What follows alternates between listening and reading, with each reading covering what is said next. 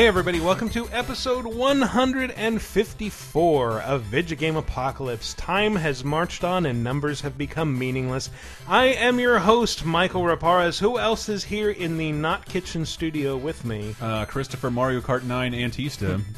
The Davision, Dave Rudden. And Henry Calico Chameleon Gilbert.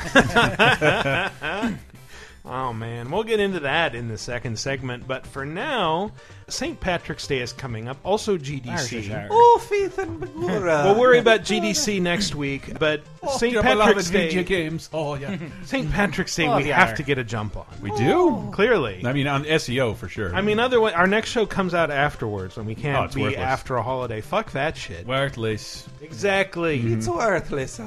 St. Patrick's Day, a day I still don't know why we celebrate. Like, not at all. Because there needs to It's be... an Irish Heritage Day that has turned into a get drunk and wear green and No, pinch we don't people. get to have Columbus Day anymore either, because one bad asshole. Italians don't have a day. Well, they're lucky. Well, I mean, Should Columbus... have Amerigo Vespucci Day. Fuck that Columbus guy again. Well, if anything with Columbus, like, Spain gave him the money. Like, he's... I mean, he is Italian, but, like... He wouldn't even be here if it wasn't for Spain. It's more. Are we talking about another Kickstarter? Yeah, well, make Columbus for Spain. No, I think they don't want Columbus that honor. kickstarted the voyage. But meanwhile, I mean, St. Patrick's Day is much nicer. It's not related to any kind of genocide, and in fact, he doesn't even kill things. He just asks them to go away. He just expels the what's from his country? The Jews. The potatoes. That's right. No. the snakes. Yes. The filthy Scots. Is that really what St. Patrick's Day is? It's, yeah, part of what he did. And then the No, it Simpsons isn't. made an episode out of it. What? And what do you say when you find a snake? Alternately, you can say... Snake! What happened? Snake! Snake! That's if your pet snake has gotten out of its cage. Because you Yeah, asked it that's what not happened. a euphemism. No. The snake got out of its cage. I'm sorry, I cut you off there. But yeah, this is Dave's suggestion, and I think it's a good one. I figured also... Dave, like, you're of Irish heritage. Yes. But yeah, like, VGA's been around for like 3 years. I figure like we've already done... Probably done best Irish characters. Time to shut it down. Something yes, else. we have, I think. Some second Irish themed list. I'm like, Snakes. Snakes is Yes. that still's been done. It's the thing that all Irish people hate, unequivocally. But I avoided weighing in, but I saw you reject a ton of shit for what is a snake that we're talking about? Well, what's the criteria here? I kicked out Gobbleguts because he is a dragon, not a snake. And these Literal snakes. But so like Snake Man, Mega Man, are, I thought about Snake Man. but and he doesn't count. Why? Because his sounds are crap. And also... Okay, There's nothing but the music to talk about in that hey, stage. that should be and your to play number in one Mega Man entertaining 3 ways. stage. Snake Man is also a man and is also a robot, so And his like his stage how much is of a snake is he? He Filled. identifies as a snake, Dave. It's insensitive for you to say otherwise. his stage is filled with snakes. Like the entire level is snakes. It's made up of snakes. Yeah, exactly. Yeah, it's a pretty cool snake And that's level. pretty cool, but it's less cool when you're like, hey, how about that snake level? And it's just a whoop. Well, he was on... I hate to be a Monday morning quarterback on this, but he was on an episode of the terrible animated series, so... Meh. There are quotes We from don't him there. acknowledge that. wonderful. Unless it's It's Gutsman's wonderful. ass. He talks in the Cobra Commander's Of course he does. Also thought about the snakes from Smash TV, but I hated that stage so much. Yeah, those are bad snakes. Yeah, they're terrible Well, what snakes. inspired the list, like something we've been doing lately, is a full playthrough of the original Legend of Zelda, and that had snakes in it. The only Legend of Zelda with like snakes in it that I can remember. They're not top 5. They're not type 5 material, but I'm like, holy shit, there were snakes in Legend of Zelda. I forgot about them. Snakes in the original Kung Fu. Yeah. Well, I also brought up the snakes that Tri-Clyde was Dave and I's co-suggestion on this, but they're also not good enough for this. There's a kick-ass snake boss in Monster Hunter 4 Ultimate, and I'm sure you do. No, this is only the best snakes, so Okay, let's I'll begin with... Number 5!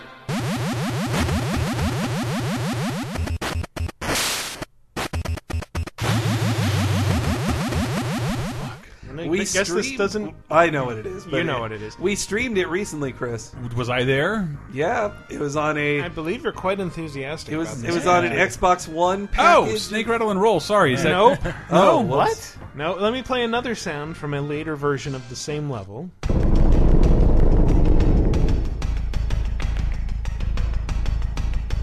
Nokia Snake. That actually have music? Chumbawamba, if I remember the 90s correctly. Man, now I don't Keyboard know Snakes. this. All right, Battletoads. Oh! Motherfuckers, Jesus. Well, actually, so there are 2 rare entries on this. So Yes. this is Apologies. so this is the worst Snakes. No, this is. I mean, these are big, iconic Yeah. snakes, and watching the playthroughs about this brought back all sorts of traumatic memories Dude, and this weird sucks. muscle memories to my arms. This sucks, and it's great if you have They're so big. the rare replay. The rare replay. Rewind. Is that what it is? Well, you can rewind. Oh yeah, well in not it, not the rewind. It's just that they have bonus features, and you hear these wonderfully earnest British folks talking yeah, the game is really cool, and it didn't have enough stuff, so they just said, why not make it really really hard? And so we made it really really hard. And this watch someone play the Snake level on this, and it is ungodly. It is punishable. You have to do everything by rote memorization It's- after hundreds of repetitions. It's insane, and I've never even been able to fuck with it that much until Rare Replay because Well, it's 'cause so now you hard. can- now, when you make a mistake, you can just rewind and try it again. I don't know. Battletoads should have been I don't know. It is so good. It never had a chance. They had to make it harder because they had to have the illusion of more gameplay than there actually was. Well, they tried to make sequels, but they weren't that big either. And then they had a pilot All of better. a cartoon that was as far as it got. They were so close to being an international sensation, but somebody really dropped the ball and pulled a choke job there. Man. I don't know about you guys, but hearing this triggers a stress, an anxiety reaction in me. Does it sound familiar? It's those guitars. It's also from the Snake stage. I rarely ever got After here. you've gotten Yeah, I never 3 or got 4 here. screens in, and there's all these fucking clusters of spikes it's floating in ridiculous. midair, and you have to jump just exactly right to clear them. It's too mean, man. Too mean. This game, everybody in the universe wanted to play this game, and when I look at it now. I think I said that on another show. I'm so mad how high they set the barrier to entry to Battletoads. Battletoads should have been a franchise that was still with us and had every fucking earmark that would have happened, with the exception of the difficulty. In this stage, Jesus Christ. Yeah. Meanwhile, the arcade version's take on a snake seems to be much more accessible. Well, there's blood and stuff in it. That's Pimple repeatedly headbutting the giant snake boss that is like a head that zooms back and forth and bites the stage. Like, is that game they just want to make it hard enough to steal your quarters? Exactly. But, Also, not torturous. Not Only- hard enough that you're going to punch through the screen and walk away. Only arcade game in my memory bank that was from EA. EA. Oh, yeah. No, I actually All right. got to sit down with an old arcade unit for some reason. My hometown wow. has a barcade, and I'd never seen it in person. Well, I remembered we had one on the MAME machine back at Office Place we worked at. A happy birthday on open source, MAME, by the way. Oh, yeah. Good job on good on you. All right, let's move on to... Number 4. Bet you guys won't get this because I think I and maybe Dave are the only ones who've played this. Steve Oh. Buscemi's foot in Fargo. Here, I'll give you another hint. Although I would expect to be growing more accustomed to seeing the clear intermingling of both human and alien genetic material, Oh, I know I that must voice. admit, this reptilian creature with such distinctive human features is surprisingly unsettling. It's Resident Evil. No, No. it's the Viper from XCOM Yeah. 2. The Oh. snake with Sexy tits. snake. Yeah. Okay, man. Why does a snake need memory right, glands? yes. I don't understand. I So heard I not can great draw it on things. DeviantArt. I heard not great things about XCOM 2. They were so wrong. I had been Categorically staying- wrong. Well, That game is wonderful. I know, but I'm already giving all my turns to Fire Emblem Fates right now. Sorry, Fats. I'm giving all my turns to that right now, so I just can't. I can't play XCOM at the same time. I gotta. Snuggle up to a snake in XCOM. Sorry, I'd rather make boyfriends and girlfriends in Fire Emblem Fats. can play me on Microsoft Surface. I love Fire Emblem Fats, listening to it because it's like I'm trying to introduce a character, and you immediately I stole start it. doing the character bad. better than me My over bad. me while My I'm bad. doing it. I didn't. I do that sometimes. Everybody hates me. I'm sorry. You did a better job. I'm Fire When it comes, I wanted to try doing the voice. I'm from the south. it's hard. I'm from the south, and I'm becoming overweight. Being an old blues man is not hard. phlegm. Yeah, no. But anyway, Fire Emblem Fates is really fun. But XCOM is also a lot of fun. Frustrating in some ways, yes, I'll admit, but overall a pretty great experience. And these things basically exist to negate your cover, which, if you've played XCOM, you might remember is one of the most important cornerstones of gameplay. Yes. They do shit like this.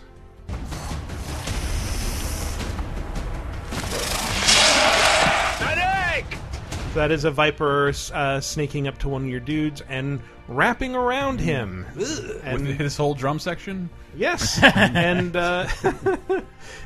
while they'll just like sit there turn after turn sapping life from your dude until you shoot them away. They can also...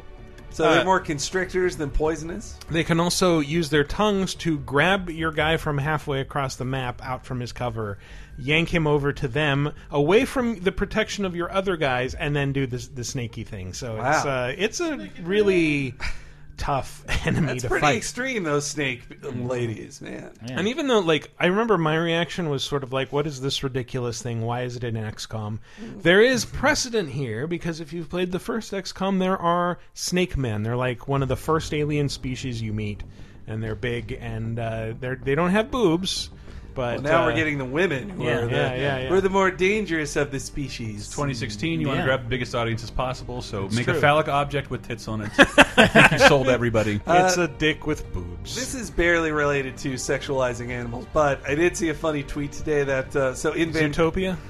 in Vancouver, they've been welcoming to some Syrian refugees who are staying in a hotel in Vancouver that happens to be home of the Vancouver Furry Festival. And so the workers at the place shared the hotel attendees, dear Syrians and con attendees, please respect each other, and they won't talk to you and they won't talk to them. And just to imagine these Syrian refugees who have left a war zone and seen horrors are now seeing people in fur costumes getting frisky with each other in like a hotel lobby. It is what a world to live in. I'm sure there's a snake amongst the furry. Well, actually, no, that would be a scaly. It wouldn't be furry. Well, Be I scaly. guess Would be a scaly. maybe furries And, can. I will chime say, in and let us looking know. up videos of the Viper, when like the third hit down was like somebody doing a tutorial on how to draw erotica with the Viper, like sexy pinup shots. They have twice the Patreon pledges as we do. But the Viper has a relation to a much less sexy enemy from the first XCOM. I find it unusual, to say the least, that the subject so often referred to in the past as the Thin Man has now been revealed to actually be a genetic derivative of this wholly reptilian creature. So yeah, those creepy humanoid guys with the suits that you fought. reptile in XCOM. man. Yeah. The men in black with the laser guns. There are lizard plasma men. guns. There are lizard men here. But they're people, lizard people. Lizard people, and they fart chemtrails, and they should never be trusted. with And any they of your give money. your children Morgellons through vaccinations. And they can pull you from cover and wrap themselves around. I mean, Chris, you're the only one who does an even vaguely recognizable Jesse Ventura. I here. can do Jesse Ventura, like the lizard people. They control the media, keep SpongeBob on the air. As- Hogan's been cheating the entire time, McMahon. I can only do it in a wrestling context. You think Ventura would be really in XCOM because it's got lizard people and it's about military teams. Because he was a SEAL team member, as he loves to talk about. What was the going off on a bizarre tangent? What was the show in like the late '80s, early '90s? Record Breakers. Like it was a tie-in with a toy car line, and he was like Jesse Ventura was the announcer alongside some dorky guy named Apple. Who was like his straight man. And they'd all be like, "Shut up, Apple! You're a wuss!" Blah blah blah blah blah. That must have been his in-between years when he was Yeah. out of WWF. And then also... It was definitely before he was the governor of Minnesota. to tie Jesse Ventura back into video games, one of the times he quit WWF for the last time and got mad at Vince McMahon and sued Vince McMahon was because he wasn't getting the royalties he felt he deserved for appearing in a Genesis WWF game. He's actually going to make his own, I think. Oh wow! Yeah, and he got the money. He beat Vince McMahon in court over Dang. that Genesis WWF game. It's so nice of Jesse Ventura to chase all the snakes out of Ireland, except for his feather boa, which he keeps around him at all times. Hogan stole the feather boa from him. Yeah, Man, that's Hogan, true. Man. Man. F you, Hogan. Amazing how far he's fallen. Anyway. Number 3. Yeah! The one you've been waiting for. This makes me so happy. You might not know this, people whose parents bought them things. Wait, what game is this? Snake, Rattle, and Roll. Yeah! Suck up my tail. I thought we were at the Stage. 8-bit sock hop for a second. Well, that was the odd conceit of the game. The only reason the title existed is because the music was slightly 50s. And then Snake, hey, rattle, Dave, and a roll. snake pun. Yeah. Pretty good. Game appreciates game. Pretty good. But one of those weird isometric titles from Rare. I love. Yeah. British people loved isometric titles. That's a generalization I'm going to make about the Brits. Love Rare isometric always did it. Those awful Sinclair games, I do not vouch for those. But RC Pro-Am, Cobra Triangle, and Snake, Rattle, and Roll, I will. Wasn't Saberwolf one too? Or no, there's another one I'm thinking of. Yeah, I think one of the Wolf games was. Yeah. Those are disgusting. And if you like them, stop listening to the show. But Solstice. we don't need your Patreon money. You like those kind of awful Sinclair games. I'm just Immortal. But Snake, Rattle, and Roll, it was a budget title. That's the only reason I got it. I got it as an impulse buy from my mother. I'm guessing at a TJ Maxx checkout line. But just delicious and like unlike any other NES game I've ever played. You eat. Yeah. You're basically a snake head with like a ball trailing behind You're it. born a snakehead, and you have to eat balls to extend your snake body so you can weigh in and leave a level. Yeah. And there's all these bonuses. And yet there was crap. There was never a 90s meme about Snake, Rattle, and Roll, eat my balls. Even though that's all they do. Put your balls in my mouth. They are, What happened to the blank ate my balls web ring? Is that still around? I think that died in like 2000 or something. It started with Mr. T ate my balls and then just went from there. I missed this one. Blew up on Angel Fire. I was too busy being part of the Evangelion web ring. You were probably like 8. Yeah. But anyway, oh, my phone fell. Hold on. Don't edit any of this out. I thought there was a rat in the studio. Jesus. Watch out for the traps. That mouse is dead by now, right? It hasn't died yet, but it might not exist. Well, did you send that snake after it to eat it? Ooh, snake would be better, more affordable than a cat. I wonder if this game like misinformed kids about how snakes actually grow. Like, I know, kids expecting a snake head to roll around and find parts to It eat. misinformed them about how snakes sound.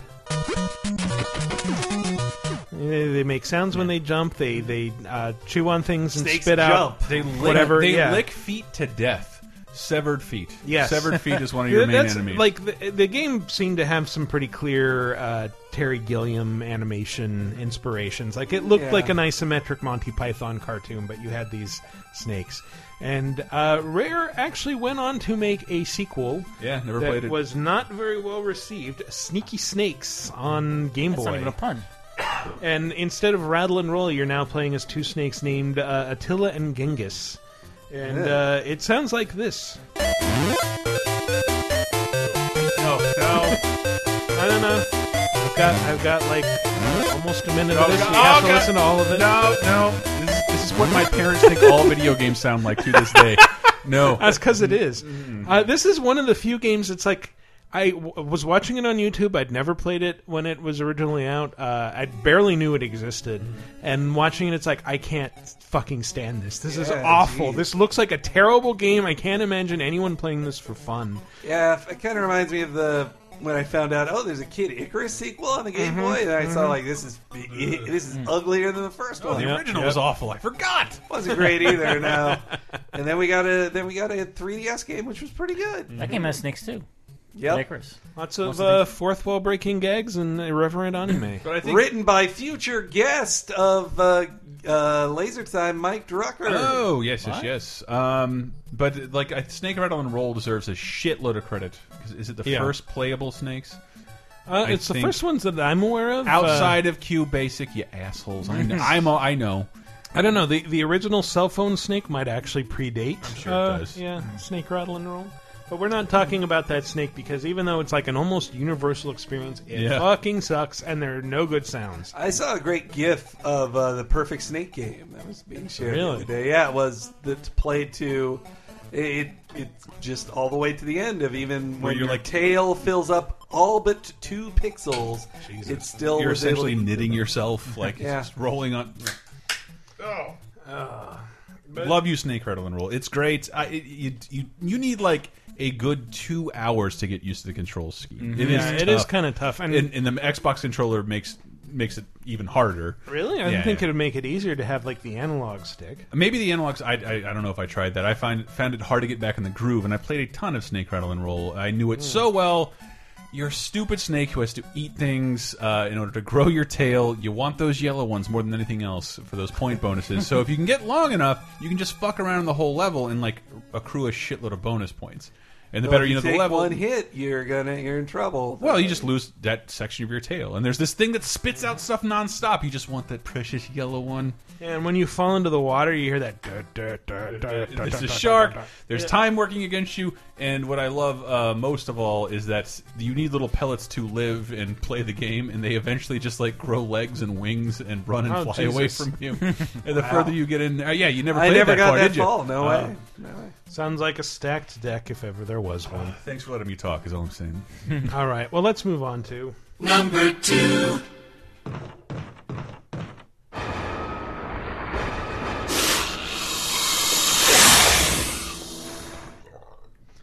The clue is in the first part. Oh, I remember this one.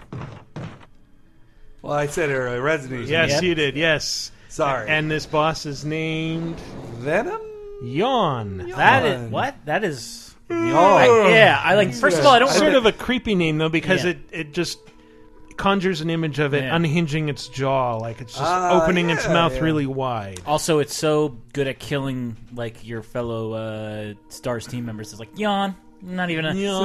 challenge. Yawn. Yeah. I do remember playing the first Resident Evil and being like, I thought this is a zombie game, and then when you finally see you then see a zombie dog, you're like, I guess I fight dogs in this too, okay. Mm-hmm. And then then all the rules are broken when you fight a giant Yeah, snake. and this thing shows up.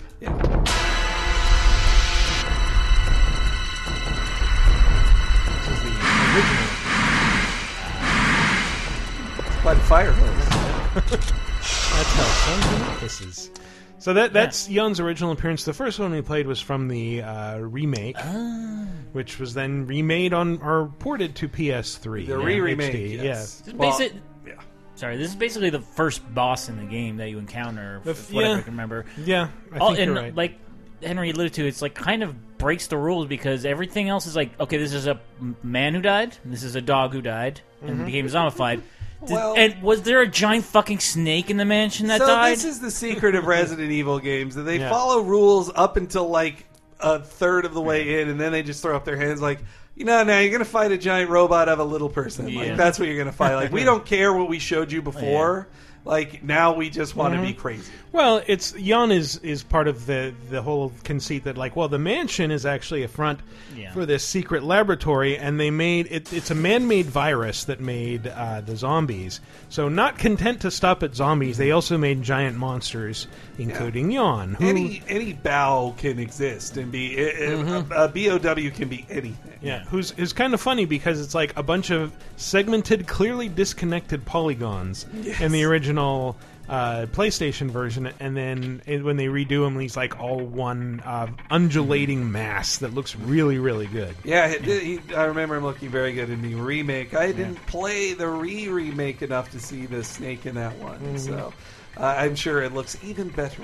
I mean, it's kind of a creepy place when you first see him too. It's like, first of all, you run into one of your Stars like teammates who like was killed by it, and then you like it's basically in the attic, I think, or this like kind of It looks like a barn. yeah. So that like the stable. creepiest part of the mansion you've encountered thus far, and then this thing just pops out. And it might poison you, and you have to actually find a blue herb for once. And then they bring it back. There was so kind of a callback in Resident Evil 6. It escapes.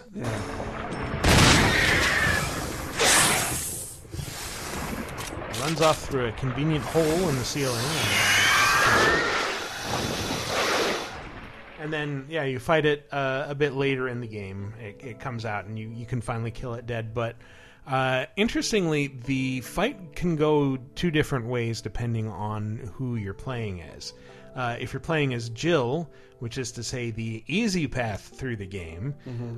So you meet there's that guy Richard who was killed by it. In the original PlayStation version, Jill just kneels by his body, touches him, and like shakes her head and stands up. It's like, oh, he's dead. In the remade version, she's like, oh, he's resting. I'll just leave him here. And then in the middle of the fight, he like busts in and says like, time for payback, and like shoots the snake with his shotgun. Wow. And then it seems to be dead, and this happens. Thanks.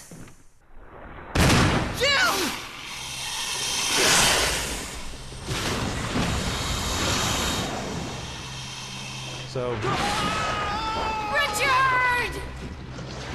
Snake grabs Richard, shakes him, and appears to just gulp him down. Wow. Yeah, and That's quite a change. and then you have a shotgun to shoot at the snake with. I like shooting shotguns in video games, but then Shooting shotguns at in Resident Evil 6, they did bring back a snake enemy. It wasn't Yawn, I don't think, but it was this invisible snake. It could turn. You fight it during the Chris campaign. That sounds, it's vaguely familiar. Not much of Resident Evil 6 is memorable, I will say that right now. I remember a helicopter crashing and a giant thing All in these China. games suck, by the way. They're all terrible.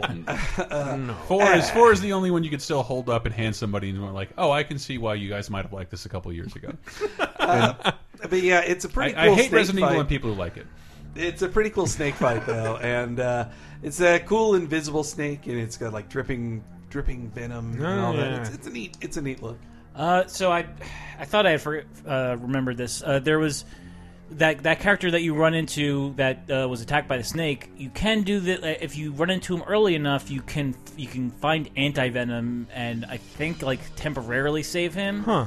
But the reason I remember that is because when they put out Resident Evil on the DS, Deadly Silence, you could like part of the revival process was blowing into your DS to give him CPR. I remember being on a bus when this came up, and I just like closed it. I'm like, done with this game. I'm not playing. blowing into my DS on a bus. Yeah, I already look nerdy enough. I'm not gonna. Don't die, please. We were just talking about that same thing in Spirit Tracks just today. Have you gotten to the point in Fire Emblem Fates where you have to do it? No. Like, oh, you just had a hot bath. Cool off your wife. I am not married yet. I haven't made my choice on husbando yet. It's okay. You take your time to figure out who you are first. I'm looking at Tsubaki. Tsubaki is my one in Hoshido right so now. you're playing Birthright. I plan to play all three, and I'm starting with the easiest one. I started with Conquest because that's the one I paid for. One of the best Planet of the Apes But films. yeah, like basically, I like getting off track to talk about Fire Emblem. I like that it is a $60 game disguised as a $40 game. Yeah, but I mean, you get a lot. Actually, for it's an those. $80 game It's if you want to play $80 everything. game. But that's 100 hours for $80, and That's also true, yeah. it's got a DLC map pack for $18. So Yeah, see, I made the mistake of thinking like map pack for $18. I'll just buy this cheaper DLC, and not realizing that the map pack is a season pass to all that the $2.50 maps that come out. yeah, Nintendo usually gives you a break on the like on the pricing if you're going to buy all of them. On the what? Fire Emblem Fats. No. What? But what kind of DLC? I want A season pass. I want to use all of my connections to get Gilbert Godfrey recorded saying map packs. Just at the top of his Map lungs. packs. Map pack. All right, we should get back on topic with Ekans. there. Boom! Hey! There he was. Ekans. Yeah, so these are the most famous snaky Pokemons there are. Ekans. And its evolved form, Arbok. Oh yeah, Jerry it's Arbok, but for whatever Well, he doesn't reason, say Arbok. in the cartoon, yeah, the thing that he says is a little bit different. See, it sounds nothing like Arbok. He's more like, Yeah, that's from the actual game. This is how he sounds in the cartoon. Or like this. Well, yeah, so these are the original ones from the original 151 and Gen 1, which you can play right now on that eShop re-releases they just put out. And there's some really clever localization of Arbok and Ekans are Snake and Cobra Snake backwards. and Cobra. Yeah, and somebody cool. actually on YouTube, when I looked it up, recorded a bunch of Ekans sound clips and then just played them all backwards.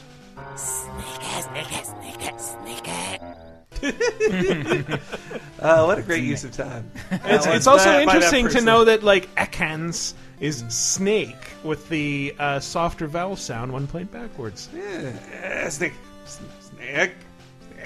Yep. So great. No, that they got famous. Everybody had them in the games. Like, you captured them. They're easy. They're 2-stage evolution Pokemon, and they're not that powerful. Even Arbok's not going to be on most high-level teams. Mm-hmm. But they're good, like, normal-type poisons. But the reason they're famous is because that Ekans and then Arbok were one of the 2 henchmen Pokemon owned by the Team Rocket in the first seasons. It was Ekans and Weezing. Yeah, Wheezing is great. Wheezing! Yeah. Coughing. Wheezing. Coughing. Jesus Yeah. Christ. And then they evolve over the show, and they just appear in so many episodes that fans got to know them as just parts of Team Rocket. And they actually got written off the show. Well, actually, first their evolution became a thing on the show. Well, like it it was was story point that they evolved. Yeah, and then when they got written off, it was a very, like, people put it up as a very sad scene. I didn't think Yes. it was that sad, but I do have a clip. Snake! What happened? Snake! Snake! Wait a minute, that's not it. Sure it is. Well, Wait, no, here's the actual one. There we go. Well, in the I just rewatched it. I think I did see it live at the time. I watched. It was into like the 3rd year of the Pokemon show, which I would still watch from time and again. But it's each year. It annoyed me when they would start a new generation on the Pokemon show that Ash would just say, "And I should start over all over again and get new Pokemon," and he just leaves all his old Pokemon at Professor. I should buy Pokemon Blue now. And so I'm gonna eat this delicious donut. It's a fucking rice ball, man. I know that now. Onigiri is so good, man. When you feed onigiri to your dragon in Fire Emblem Fats, they call it rice.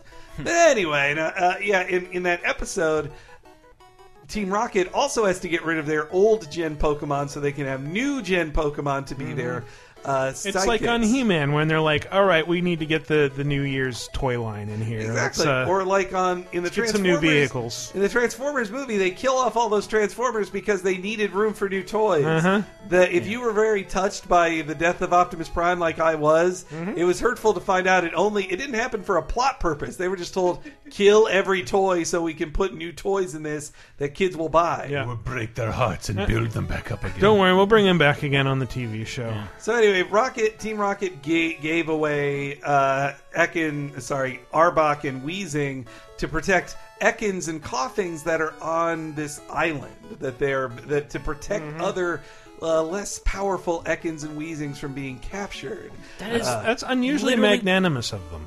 Yeah, that is literally what happened. That's in the episode when Ash left his Pikachu at the Pikachu Island with all the other Pikachu to hang out with the Pikachu. The Pikachu Island?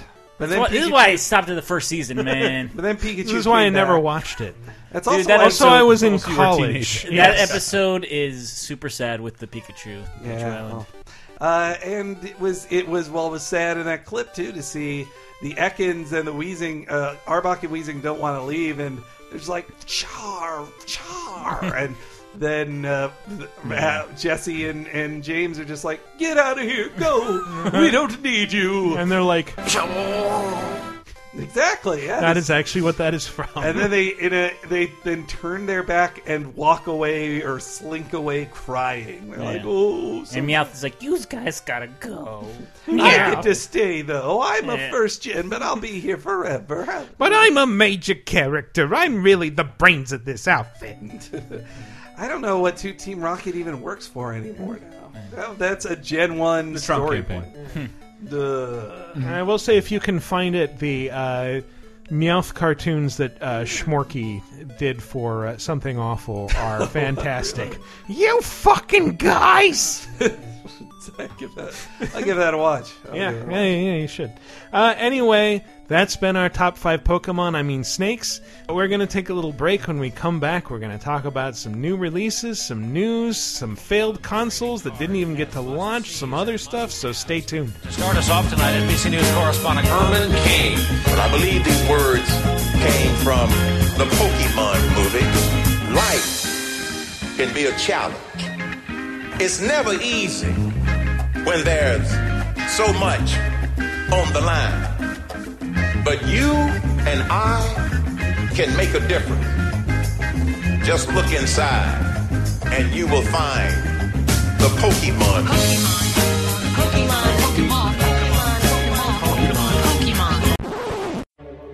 Taxes. It's not what you think. I'm not asking you for money to pay our taxes. I'm talking about your taxes. Today's show is brought to you by Tax Act. That is Tax Act, as in actor, act, Tax Act. Tax Act is a leading provider of affordable digital and download tax preparation solutions for individuals, business owners, and tax professionals. In case you don't know, Tax Act makes preparing and filing your taxes quick, easy, and affordable, and you can do it anytime through the internet to get your maximum refund. LaserTime listeners who want to try Tax Act can go to trytaxact.com/lasertime and get 15% off their federal and state tax filing. I know many of you will remember last year, I had a little bit of issues with my taxes. I always pay my taxes online, and last year I did not. I decided to consult a professional I saw in a commercial. I will not name the major chain. They saved me nothing, and in fact they cost me significantly more, and I will never not do my taxes online again. If you feel the same way as we do, there's always Tax Act, and you can go to trytaxact.com/lasertime and save 15% off your state and federal filings.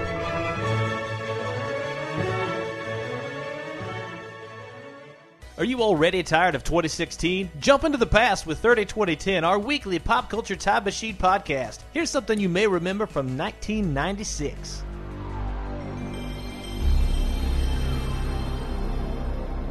It is the Quad City DJs. Come on, write it. Parentheses, the train. It is a party in here. This is a fun way to come in. This is the most exciting the show has ever been. This week, February 27th, Quad City DJs hit based on, this is a part I didn't know, based on a 1974 Barry White song. What? Yep. No, it is. Yep. Of course, it's a sample. Man, I didn't realize. I never knew. No either. idea. That's Together Brother? The theme from Together Yes. Brothers. I do want to say Together Brother again for people to look it up to play the whole thing because there's a cool break where it goes to strings that I don't think Quad City DJs hold on to. That one. This is awesome. I mean, this is great. I have a CD of all blaxploitation themes, and I cannot drive while playing things like this because next thing I know, I'm doing 90, and I didn't even notice. I'm like, fuck yeah! I wouldn't know as much about this period of music if it weren't for the rampant sampling of the early 90s. There's nothing sacred. I thought surely I can trust the Quad City DJs to make their own music. That's 30-2010, a weekly look at what happened in pop culture 30 years ago, 20 years ago, and 10 years ago, every Thursday right here on the Laser Time Network. And welcome back to our lovely and talented second segment. As Ooh, you're snaky. Yeah, I'm snaky. I should have break. pulled up that YouTube video that I'm a snake. What? I'm a snake. Is that the honey badger guy? I don't know. I had to take my hat. I think my head is hurting. Have on my bro outfit for the new releases. Your broat fit. That doesn't even work as a portmanteau. No. Let's jump into... These are the new releases. They are releasing new releases. All the new releases. Everybody cherish them. Monster. So you got broed out today to play The Division on live stream. I don't remember exactly what happened, but It's your new character, Topher. Brett and I couldn't. We started joking around calling it The Division.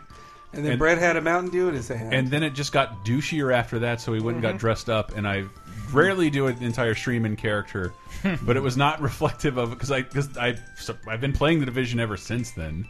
I didn't know because I'm not like Tom Clancy. I know nobody I know works there at Ubisoft, but it doesn't have the Reagan era panache in 2016 as it used to. I would rather. Is there anything else we could license this game to? What does this have to do with Tom Clancy? They spent a lot of money on Tom Then Clancy's call it soul Tom to Hardy's buy- The Division. They Tom spent- Hardy's The Division. Like, literally the name Tom Clancy is a turnoff to me, period. Like, no matter what it is. Like, I'm not interested in this fucking military fetishist. But then I load up The Division, like, oh, this is the thing I've seen in, like, 16 Xbox E3 briefings with the interesting premise. Or location, at least, so the interesting setting. And I didn't know, because I don't read previews anymore, and I don't care about military shooters. I didn't know this was Destiny. Like, it's essentially Really? Destiny, yeah. Like, it's similar setup. You could even say it's Phantasy Star Online, and that it's an action RPG structured around 4-player but squads. it's a shooter. Yes, But it's a more shooter. than anything, it's a shooter that's loot based, and like I do like that. I didn't think I would like a Tom Clancy game at all, and I do like it a little more than I thought I did. The stream probably isn't very indicative of that, but actually, I don't do terrible in the stream. I don't did think all right, yeah. Oh my God, what was his name? Oh, the Bat Boy. No, the guy who jumped in and helped me with everything. And Oh revived yeah, me a what few was times. that guy's name? I said it over and over again.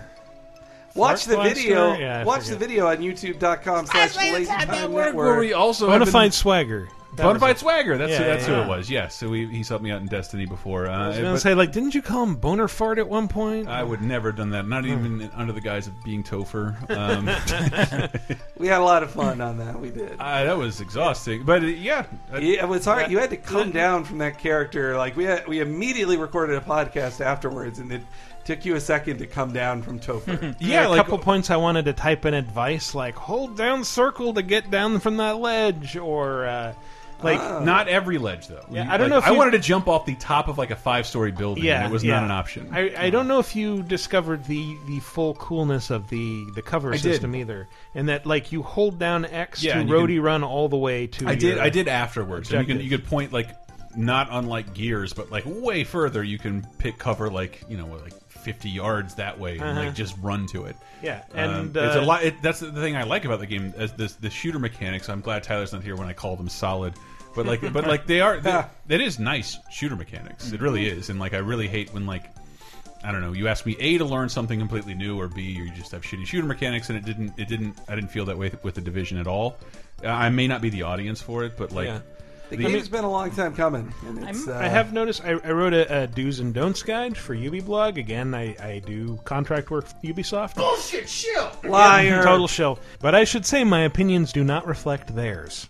I will say the automatic weapons you get at first are really jerky. Like, they will not stay on target if you go full auto, but if you fan the trigger while aiming and just, squeeze off a couple shots at a time, like you will hit whatever your mark is. It's just if you hold down the trigger and expect to keep aiming at the thing you're aiming at, you will be disappointed, or you'll have a tough time. But if you fan the trigger like Blondie does in Good, the Bad, and the Ugly. It was more I was thinking of it immediately as like Call of Duty and like I'm going to pull off the perfect headshot. Doesn't matter because it's more like Destiny, and it's instead of an alien giant behemoth, it's just a person.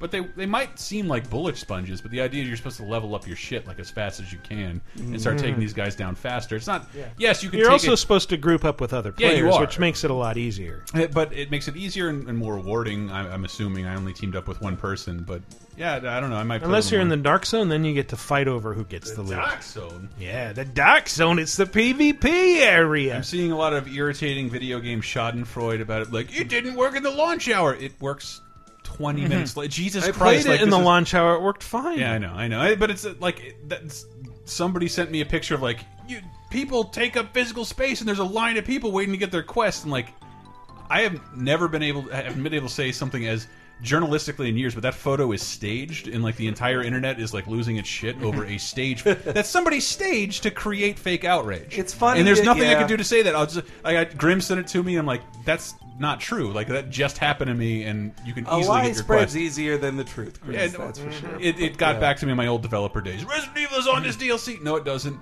Well, we won't write a retraction, even if we did, like no one would care. This article will be circulated till the end of time, and that'll be the rumor and the information about it. Well, that's the difference. But it was between bullshit. ethics If you and- saw that the people in line waiting to get their quest, that was somebody who literally set up 12 of their friends to create a lie and spread it throughout the And internet. everybody's It bothered the sharing it shit on- out of me. But it's a funny meme to share on social media, so we all giggle about it and it spreads. What else came out this week? Rise of the Division. Yeah, Rise of the Kasai came to What? PS4. The sequel to the Mark of I've Kree. still never played Oh, it. that game. I've That's still never played not. it. I It did. killed the Kree series, but also because they thought it wanted to be online multiplayer before Yeah. it was on a system that could do it. You know, it was just wrong place, wrong time, and it felt like they should have just kept going with single player. Like, why? Yeah, it just felt like a boardroom or executive edict. Like, try this thing, put it in your sequel. They had a lot of really good ideas, but I think the biggest problem between this and Mark of Kree is that Mark of Kree is like a super vibrant, interesting, fun game. It has a lot of bright colors. M-rated Disney. It looks like it looks like M-rated Disney. Whereas Rise of the Kasai is very gritty and moody, and like all the colors are very drab. It's like it's very much that. It's crazy. That sort of latter-day PS2 look to everything, where it's like it's all washed out. It was a very late PS2 game. Yeah, it was. But yeah, you know, guys, if you're thinking of buying that on your PS4, you know, you probably haven't played Rogue Galaxy. Play that instead. That's a better Mark of Kree. Is or that Mark Mark of Kree? Yeah, available play on Mark of PS Kree. Drupal? It is. It is. It Okay. came out a few weeks ago. I'll get that. That is so good. Yeah, Kolot is also on PS4. I played a little bit of it on PC. It is essentially what I played is essentially a walking simulator, but into like the mountains of Russia. But then you get to a certain point, investigating this shredded campsite, and there's a monster. Sounds like Firewatch, but cold. Kind of, yeah. And there's a monster stalking you. Okay.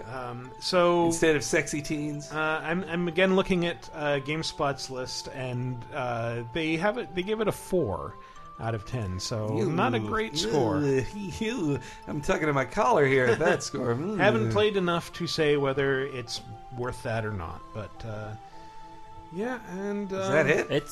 I mean, it's weird. Like most. Is anything out from Nintendo this week? That was last week. WWE 2K16 is out on PC. Well, with all the DLC for a discounted price. But Twilight Princess is out, and we've played. Oh yeah, I came out. That was last Friday. Yeah, but no one played it last Friday. I played a ton of it. I still haven't got my copy from UPS Store yet. I really love the idea of playing a console Zelda again right now, because I don't feel like I'll be able to do that for another 5 years. 2 years. 2 years.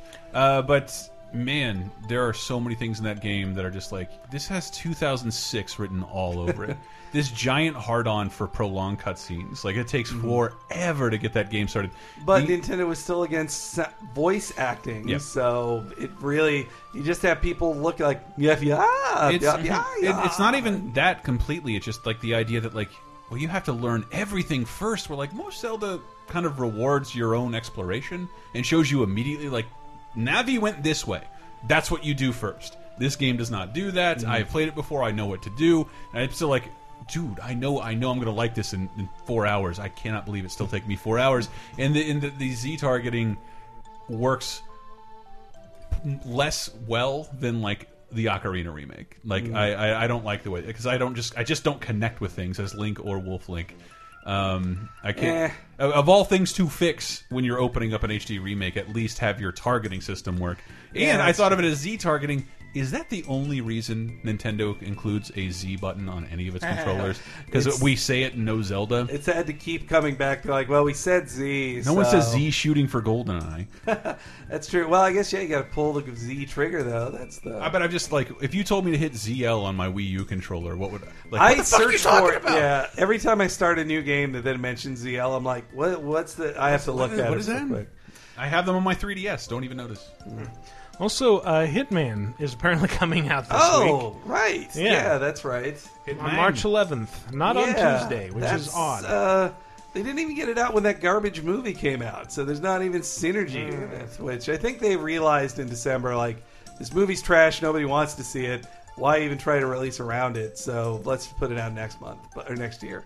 Yeah, maybe. It just seemed very cobbled together, that it's, like, weirdly episodic, but a full price game, and it just feels like there was a Jim Sterling on his Jimquisition video had rumors or like unnamed sources that told him that the original version of Hitman was just supposed to be a PC exclusive free to play type thing, and that they thought They thought that consoles free-to-play were... was a concept when the original Hitman came out. Well, now, when for this Hitman, they planned it to be PC only or PC focused because they thought consoles were dead, and the PS4 and Xbox One, they were both going to fail. The PS4 is now on track to sell better than the PS3, and that took Square Enix by surprise. And so over a year in Japan, but it's way off in Japan. Yeah, consoles are dead in Japan. They really are, but. They can see that Western audiences are still buying console games, and so they had to retro. This was Jim Sterling again saying that they had to retrofit Just Cause 3 and Hitman into being first player experiences a year from launch, which is a crazy thing to do. Mm-hmm. In a major game like that, to have to create a single player campaign in a year. In retrospect, I think a lot of that talk about consoles being dead was fueled by just fatigue over the Xbox 360 was 9 years old by the time it lasted forever. I was the Xbox One came out. What else can this experience offer me when we're looking at 9-year-old hardware? Yeah, it's nobody's interested in this hardware anymore. Clearly, consoles are dead. Yeah, and at the time I remember I was playing Steam. Look how easy it is to connect with my friends. I can do all that on PS4 now too. It's come a long way. Well, meanwhile in Japan, consoles are dead. PC isn't really much of a thing either, and so it's just handhelds and mobile. That is all there is in Japan. Hey, handheld games still pretty fun, and by handheld I also just mean 3DS because the Vita's not doing so hot there either. Unless you're a storied eroge game or whatever. Paper Mario, which I just finished. And Paper Jam, baby. Paper Jam. Sorry, yes, Paper Jam. Not Color Splash. I did not get an advanced copy. Save that for the news, Chris. Is that news? My Yes. bad. So basically, the only platforms left in Japan are the 3DS Mobile. and that arcade game where you put your finger in a person's butt. Bonga Bonga. Well, I've heard that's actually Korean, though. Yeah, I think it is. Just credit where it's due. But there are PS4 games, but a PS4 exclusive game that's not also released on the PS3, that is very rare in Japan. Same with now I think they don't even do that anymore, but it used to be, this is on Vita and PSP. Americans will only get the Vita version, but just to cover our butts, we got to put out God Eater 3 on the PSP as well. And you can yell and scream all you want about that as Western gamers, but it is really weird if you think of the perspective of if you were making something in the country you're living in, you would probably use the base of your country as an indicator of what to make and who your audience was. Yeah. And if that audience doesn't exist, that's why you're not getting shit. Well, you're Japanese and you want to sell this to Japanese people. They're outside your window. It's not even that cynical because you want to sell to that person. This is my friend. When I write something, I'm writing to impress Michael or make Dave laugh. I mean, it's the same deal. I'm in Japan and none of my friends are playing this fucking thing. Why would I want to make anything for it? If you told me to make a game that could sell to Japanese people, I wouldn't have the answer to that. Yeah. I don't know. I'd probably make a lot of stereotypical answers and replies. It's just that I don't have Japan's solution, because if you were to ask me to make a game that appealed to Western audiences, I might have an answer for you. You might. But if you told me that I had to do that in conjunction with the needs of Japan, I'd be totally fucked. And so asking a Japanese developer to make money, to make a game for an audience that doesn't exist around me, but also will sell in the West, that's insane, and that's really weird, and that's why I'm scared about the new generation. Yeah. Y'all be haters, don't hate my game. I'm empathizing, if anything. I think we've been seeing in the last 3 years that the way we get Japanese major games now is when Nintendo or Sony pays a developer to make it. Namco, First party. Namco, Capcom, and Platinum Games, all those types of dudes. They wouldn't. Sega also. They're all doing first party stuff. Square is all that's left, and they are dragging their fucking feet with Eastern developed projects. Yeah, it takes that, they're not sure. It seems like they're afraid to pull the trigger. That they, you have to make a decision and eventually ship Final Fantasy 15. It has to exist. You can't work on it. Kingdom Hearts 3, which will never exist. You can't work on it publicly for 10 years and not release it. Final Fantasy 15 has to come out this year. Kingdom Hearts 3, that's an even worse thing, because you have to imagine, the red tape of Disney plus the red tape of Square Enix all having to agree on I assure you, the Disney stuff. red tape is not what's keeping them up. Yeah. Work with them; they were very quick and very cooperative. It is Square. Period. Yeah, you're probably positive. I'm the only one in the room who can say for sure, and I'm positive it's Square. and because it happens to every one of their other games. Yeah. Takes forever. Takes forever. I feel like I've depressed you, Michael. Let's jump along to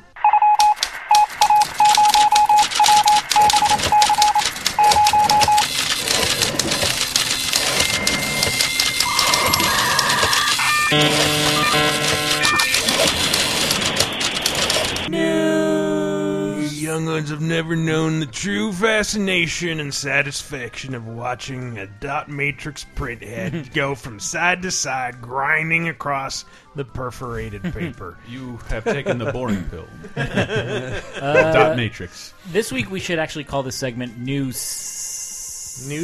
Why? Because everything's Snakes. Back to Snakes. Oh! Snakes. Sorry, I thought you meant Noose, double O. But I guess what's the biggest news might be Lionhead possibly being shut down. I think you're wrong. The biggest news is so the biggest news would be Lionhead possibly shutting down, and that Fable Legends is dead.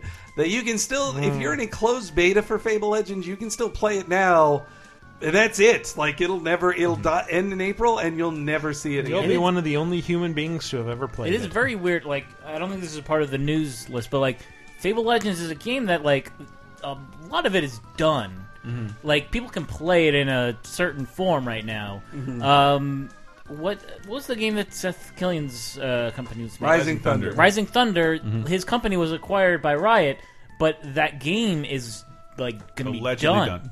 Like, yeah, so allegedly permanently closed, according to PC which is Gamer, like in quotations. It's so weird that it like that these games just can't exist in some other format after like the game is like. Did they feel it wasn't good enough and that would hurt the brand of Fable to release it? Which, like, who fucking... Like, that brand's nothing. Like, that brand is meaningless. I have a terrible answer for you. And it sucks having worked on the publisher side. QA and certification. Getting everything QA'd and everything certified by first-party publishing is at least a six-figure endeavor on one of those fronts, possibly more on the other front. That is a giant investment for something. If you do not think you're going to make your money back, you cut your losses. Yeah, I can at see that point. that. And that Microsoft said, like, the game is definitely canceled. We're thinking about shutting down Lionhead. That means they're shutting down Lionhead. Well, I will tell you, I read this in the Polygon News, and this is very true from my experiences working for a British publisher or British company. So, in America, there are no laws protecting employees are shit. This is a garbage country run by greedy capitalists. In the UK, meanwhile, greedy Capulets. I'm on the Montague side. But anyway. But in England, they have some more nice to employee deals, and one of those things is, like in America, if you want to do mass layoffs, you snap your fingers, say mass layoffs, boom. In the UK, you cannot do that. You can't do mass layoffs. You have to interview people. You have to prove that their job is redundant. They're called redundancies. That is redundancies. They don't have layoffs or pink slips. It's redundancies, which I learned about from the Office, the UK Office. Which I bought on DVD and came with a glossary in the DVD. And yeah, so I think they're now in the middle of laying off everybody. The place is functionally closed, but they have to go through all of the rigmarole of a British layoff. Yeah, it is hard and could be like it can take at least a year. Yeah. And then the guys just get to on one end, you get paid for a job you don't even have to work that hard at while looking for another job. But on the other end, like, how can you be even slightly invested in it? You're just like, I'm interviewing to prove I should have the job at a thing they don't want to exist anymore. Why am I? What's the point of my life? You know, it's like that one John Oliver clip where there's the two guys running the that meeting. Yeah. Nobody's there, and yet they go through all the motions. We're liberals in San Francisco, so we watch every John Oliver. It's your comedy vegetables. I just watch the show when it's on. I do not do that. Don't have HBO. So you watch something when it's on? What? No, we DVR it and then watch it. We don't just devour the clips as they go on. Okay.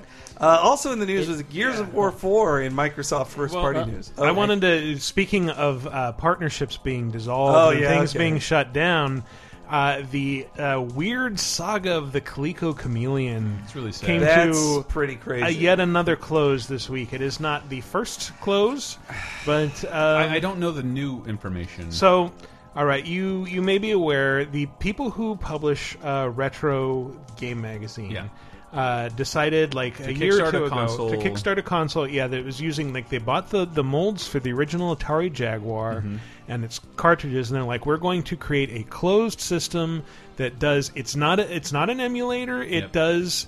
Retro style games OG that are guts, new. No internet connection, no updates. Yeah, they all have to be flawless when they ship. They cannot be updated.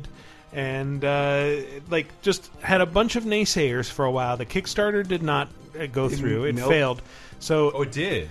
Yeah, it failed, and then it came back again. They partnered with Coleco, Connecticut Leather Company, which still exists as a brand. Thanks to I looked this up, a company in Chicago rescued it in 2006. But just like owns the name. They have no investment, and it is a video game or electronics company. But they licensed it to. They were pulling out. Last I read. Yeah, well, we're getting to that. Sorry, I don't know where we are. Yeah, I'm setting it up. I'm explaining the story. I think we should argue more. So they they partnered with Coleco. It became the Coleco Chameleon.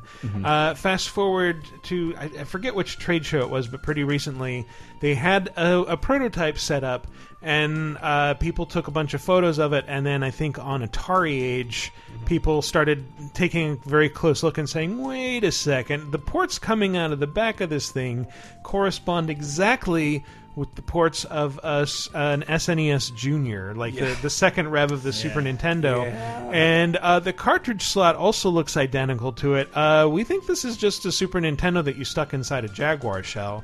And they're like, no, we this is legit. And so they published a shot of like, here's a transparent prototype in a transparent shell. And then people looked at that and it's like, this is an old PC capture card. Yeah. Ooh, boy. And then Coleco announced yesterday that it's like we're going to investigate this because if they don't want our name associated. Yeah, if they don't have a product, we can't be associated with them anymore. And so they did an audit, and then today, the day of this recording, they announced, we're pulling out. And that also, the managing editor of Retro Magazine resigned around the same time. Wow. Which, that's so sad. And because I was reading all that up to that point, I didn't hear about Coleco officially withdrawing their trademark. Which, by the way, more damaging to their brand is anybody playing a Coleco game. That shit is horrible. Well, I feel bad for obviously they were making a bad product, clearly, but I pity the creator. Their heart was in the right place, and I don't think they had the engineering know-how to get it where it needed to be. I appreciate their ambition, but that's the shitty. I'm sitting currently as the. What would you call that? Beneficiary and victim of crowdfunding, like coming through with what you like. If you were pitching this to a normal company and didn't have a prototype ready, you'd be totally cool. But you were public facing, like you needed to be able to show something. And I now know a little more about crowdfunding. I can't believe you'd come forward and not to bash the guys, but really, how hard was it to get an old? I feel like I have like 6 contacts. Like, help me make an old like a new chip. Stuff a Raspberry Pi in there. Or something. Like, Jesus. Well, I know what they're talking about though. They want pure old fashioned guts. They don't want any kind of emulation. Like, it has to run off the hardware itself. That can be tough, but like it's not insurmountable technology. I just think the people running the Kickstarter, their heart was in the right place, but they didn't have the engineering know-how. Yeah, and they couldn't acquire it in the time it needed to crowdfund very embarrassing. And but that's the thing about crowdfunding. Like, if you would have just kept this behind closed doors and pitched this to people, you could have brought SNES Junior guts to all the people you wanted and gotten the money and made this happen. But you had to speak to the public, and the idea that you lie to the public this many times, that's what hurt them so much, and that's going to hurt them forever. And that sucks. I think it's a noble idea. It's a cool idea. It sounds to me I was like, what's a equivalent I could pitch to my parents? A silent movie TV channel. That's what this is. I am like picturing Adam McKay clutching his Oscar, reading the story, and being like, "I found my next movie." No, I hope not. But Brad Pitt at like a Comic-Con, like reading the news stories, and then reading the comments. It's like so many of the comments were like, "Oh man, I love my Coleco vision. I would have loved to see this come back." It's like, You didn't even read the fucking story. Yeah, you don't. Fucking internet. They had half a headline. If they got the money, they could hire the engineers needed to manufacture these chips, and they absolutely could have. It's not a pricey endeavor, but to not be able to not have a prototype. I don't know what your contracts were with Coleco. I can't imagine Coleco has a legal team. Yeah, I just literally I think they're probably just a legal team and a holding probably company. I'm in my head. I just imagine two old balding white guys sitting on a thing that says copyright. Yeah. That's what I imagine Coleco looking like. Swatting flies as they come close. R.I.P. Chameleon. You join the other groups of Phantom consoles, like the Phantom, like the Phantom itself. Hey, they came out with a slanted keyboard at least. Oh, that's true. That's true. The Phantom Lapboard. Yeah. But it might come back again. Who knows if he can get funding and produce an actual prototype this time. It just won't be called a Coleco. No. But that they're Best open of to luck that retro is magazine. because I don't know shit about Coleco. I just one of the first jokes that Michael made me laugh with on Talk Radio was calling Coleco in 3p resolution. It's 3 pixels of resolution. I don't know. I have no affection for the Coleco with that logo and the name Chameleon. That seems like a very 80s thing to call something. Maybe now, Microsoft will see, hey, we'll just buy can we buy this? If people are interested in the name Coleco, we'll just slap it on something. Who cares? Well, I hope somebody does. And I just watched that weird Rewind This documentary about VHS, and we're clearly sitting right in the middle of a vinyl renaissance. I like the idea that these subcultures can make these literal mediums relevant again and worthwhile. That's really neat. Yeah. And then even AV Club had an article about the rise of tapes. I could give you a card with a URL to download my album, and I give you a fucking tape. You're gonna think more about throwing it out than you would a business card. That's true. That's true. Yeah, and people still have tape decks in their cars. Yeah. So, there's got to be people do. Somebody in San Francisco who I imagine has the curliest mustache possible is developing a ColecoVision only game right now. Has to the amount of people in this city has really to be need to happening. make a sequel to Squish 'em Sam. I think technology is at a place if you're developing a ColecoVision BC's game, Quest for Tires 3. You're better off releasing it straight to hologram because the technology is there. It can do 6 things. Depends on where you hold it in the light. Speaking of sequels, there was also the sequel to Gears of War. Gears of War 4 announced it was the Game Informer cover story this week. You play as Marcus Phoenix's son, so it's a little farther off in the future. Tyler Phoenix. Is it called the Resonator Saga? No, it's simply Gears 4 on there. But I just I looked at it. I was like, am I past Gears now? Or are we past Gears? Are we a post Gears society? I had little to no interest in the remake. I wasn't going to play it. I'll tell you what. I made me pine for Gears playing the Division, and the Division. Not that it's neat. It's incredibly well done, but it makes me go talk from person to person, and I just was remembering Gears just played its cutscenes. Yeah. It didn't make me go talk to people. It just played them, and then it was just all game. All game. Yeah, I liked how direct it was, and that's why my favorite I actually really liked Judgment. Judgment was a good one because it wasn't really the Epic team making it either. It was the People Can Fly. Yeah, the People Can Fly. But this one, it was more arcadey, and it was more just okay, it's crazy, kaboom, kaboom, blammo. Just it was over the top, even more so that at the end of the game you actually play a thing that's in the Gears 3 engine, not the Judgment engine, and it does feel like a big step back to play as Baron in that. Yeah, you realize how much they tweaked and changed up in Judgment. So I hope that they keep more of the off the wall stuff instead of if they're going to gritty it up again. And this is also interesting because it is and it isn't the old Gears team. It's not Epic making it. It's the new thing, Tusk. Yeah. But it's the guy who was the guy, Rob Vetterman, or Rob F., I'll say. But he was Cliff Bleszinski's called him the guy who really got it done. He went to go to Microsoft to oversee the Gears series in general. And after he first worked on Bioshock Infinite, and he was seen as the guy who fucking shipped that game and finished Ken Levine's game that he couldn't finish. Yeah. And so that gives me faith in it. Yeah. He's the guy you would hire to overwatch a new Gears series. It bums me out to think about it just because, does Gears have a place in this world? I'll think to myself, and then yeah, probably if they don't sit on it that long. Because I thought the same thing about Halo and played Halo 5, and oh yeah, This is fine. This is fine. Like Yeah. I would, but you can't. How long has it been since Judgment? Judgment was a while. I think it was like 4 years ago. Almost 5 years ago. Like I don't think Gears 3 was 2011. Yeah, I don't so think it's like you're gonna try and pull like that last gen. We were all pressed that like new Dead to Rights game. Like a little too late. Like no reboot is gonna help this franchise. Yeah, I think that's why they had as a stopgap the remake last year, just to be like, oh, remember Gears? Here it is. yeah, I mean, like it's kind of a weird kind of parallel thing with like Fable with Fable Legends you're the getting only Fable canceled. fan. I know I don't give a crap about Fable, but they kind of like they had Fable 3 was like 2010 or something. Then they made the Fable Connect game. Then they were working on a Fable game that was not a Fable sequel. It's the same thing where you kind of like lose that like just that market share where Gears 3 was 2011. Then you come up with this Gears prequel. Like that's not going to get every Gears fan back. And then Gears remade. That's not going to get every Gears fan back.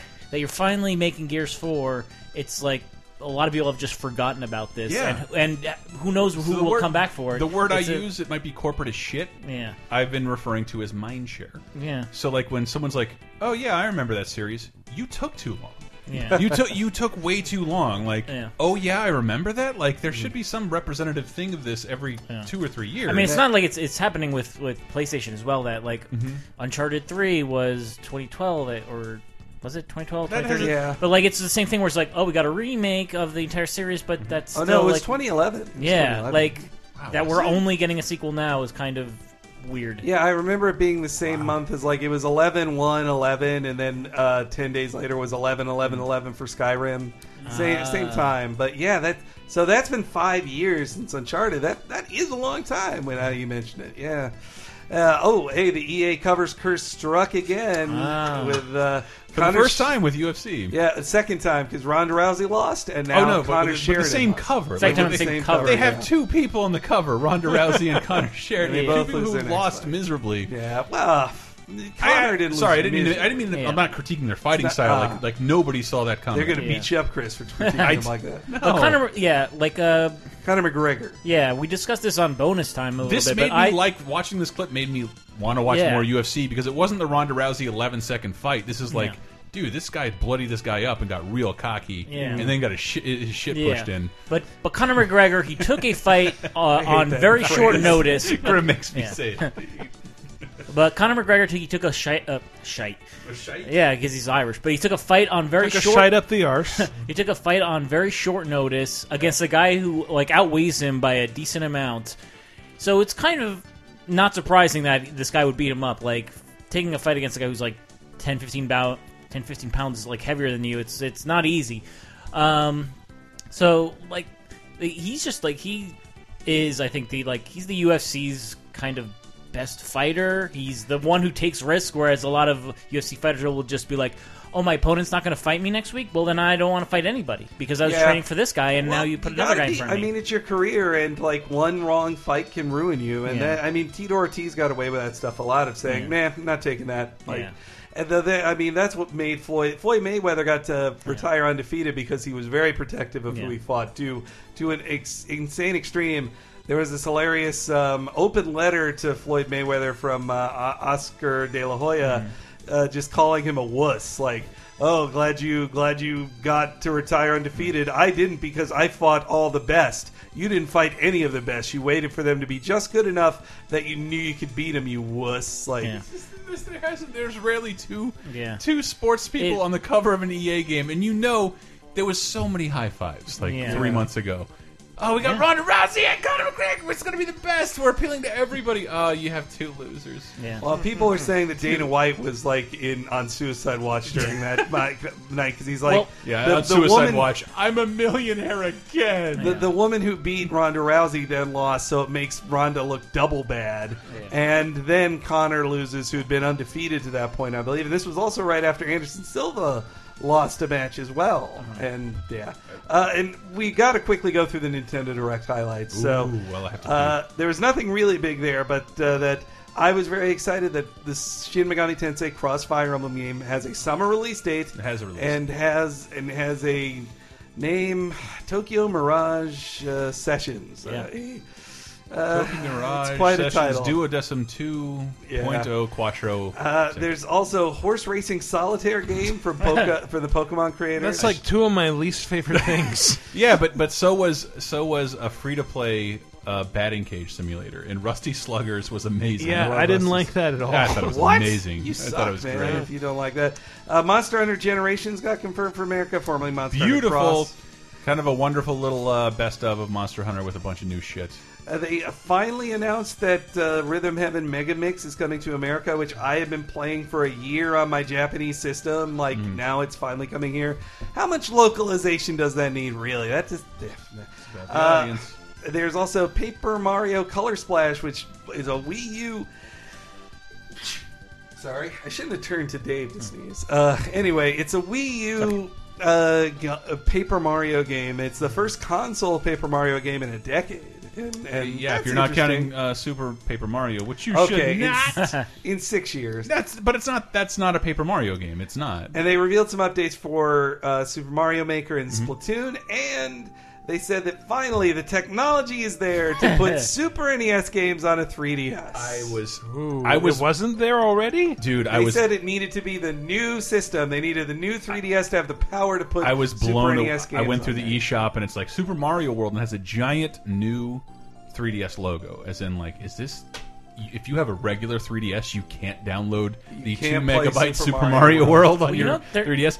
It's true! You can't! You cannot play F-Zero, Pilot Wings, or Super Mario World on an old 3DS. And it can't recognize... Unlike they did with the Wii to Wii U, it doesn't recognize that you owned it before. They give you a discount. You pay like $8 again. And $8 again! Lucky motherfuckers. If it was any other game other than Super Mario World, I might set you on fire. But I can't. I'm helpless. Super Mario World has to be the only 1991 video game that's still worth $8. Yeah. How many times have you bought it? That's Why? the real I'm not question. buying it this time. Wow. I have bought it 5... Well, okay. The original time, Super Mario All-Stars on Super NES, the Game Boy Advance one, Wii Which U. is also on the eShop. Mario All-Stars on Wii. Do you include that? Oh, Mario All-Stars on Wii. I did buy that too 6 times. Not going to buy it a 7th, though. Oh, no, wait, I'm sorry. Mario All-Stars on Wii didn't include... It didn't. Mario Oh, it World. didn't. All right, so 5. Jesus 5. Christ, it's like I'm not even But here. wait, did you buy the cartridge on the Super Nintendo All-Stars and Mario World cartridge combination? No, I didn't. Because they did do that. But, anyway. Jesus, well, my point is, I no longer have a commute to work, and I don't need it on my 3DS right now, drastically. Just play games in bed while after your partner goes to sleep. Just put. Thank you for making it non-gender can't, because specific. click. What are you doing? Yeah, Paper Mario, Paper Jam in particular, like you cannot play that in bed with another person. There's too many Get active her a time sleep things. mask and earphones. Yeah, I and, should just drug her every time I want to play a 3DS game. Hey, What is this, that episode of Seinfeld? That's a bridge too far. Oh yeah, when he feeds her the wine and turkey to then play with her toys. Whenever you want to play a 3DS game or go out and adventure as the Blue Morpho. I do believe, like, the reasoning that, like, old 3DSs can play Super Nintendo games, because when they did that ambassador program with... They didn't have them either. Yeah, with the, like, they had the GBA games. I just want to remind you, the ambassador program was an apology. Yep. Yeah, but I'm saying, like, those games, they don't function, like, properly. They're not perfect. You have to, like, the game... You basically turn your 3DS into a Game Boy. It stops, like, street passing. It, like... It has to, like, basically turn to a different have system. those ambassador games, I man. looked into it. It is a real problem with the guts of the 3DS. For some reason, cannot play a Super Nintendo ROM. That is pretty weird. crazy. Fucking insane. Yeah, though, man, I'm glad Someone didn't foresee that with a virtual console on day one. This is impossible to emulate our 25-year-old hardware. those ambassador games make me feel very special. It's sad. A Raspberry Pi sitting inside an Xbox One controller 600 feet underwater can do the exact same thing. How old is the Super Famicom? It's like 89, 90? No, it's 90. It's 90. It's Okay, 90 and so 91 for 26-year-old America. hardware. Yeah. I will say this will all be forgiven the moment they put SimCity on SNES on the 3DS, because I've wanted that for so damn long.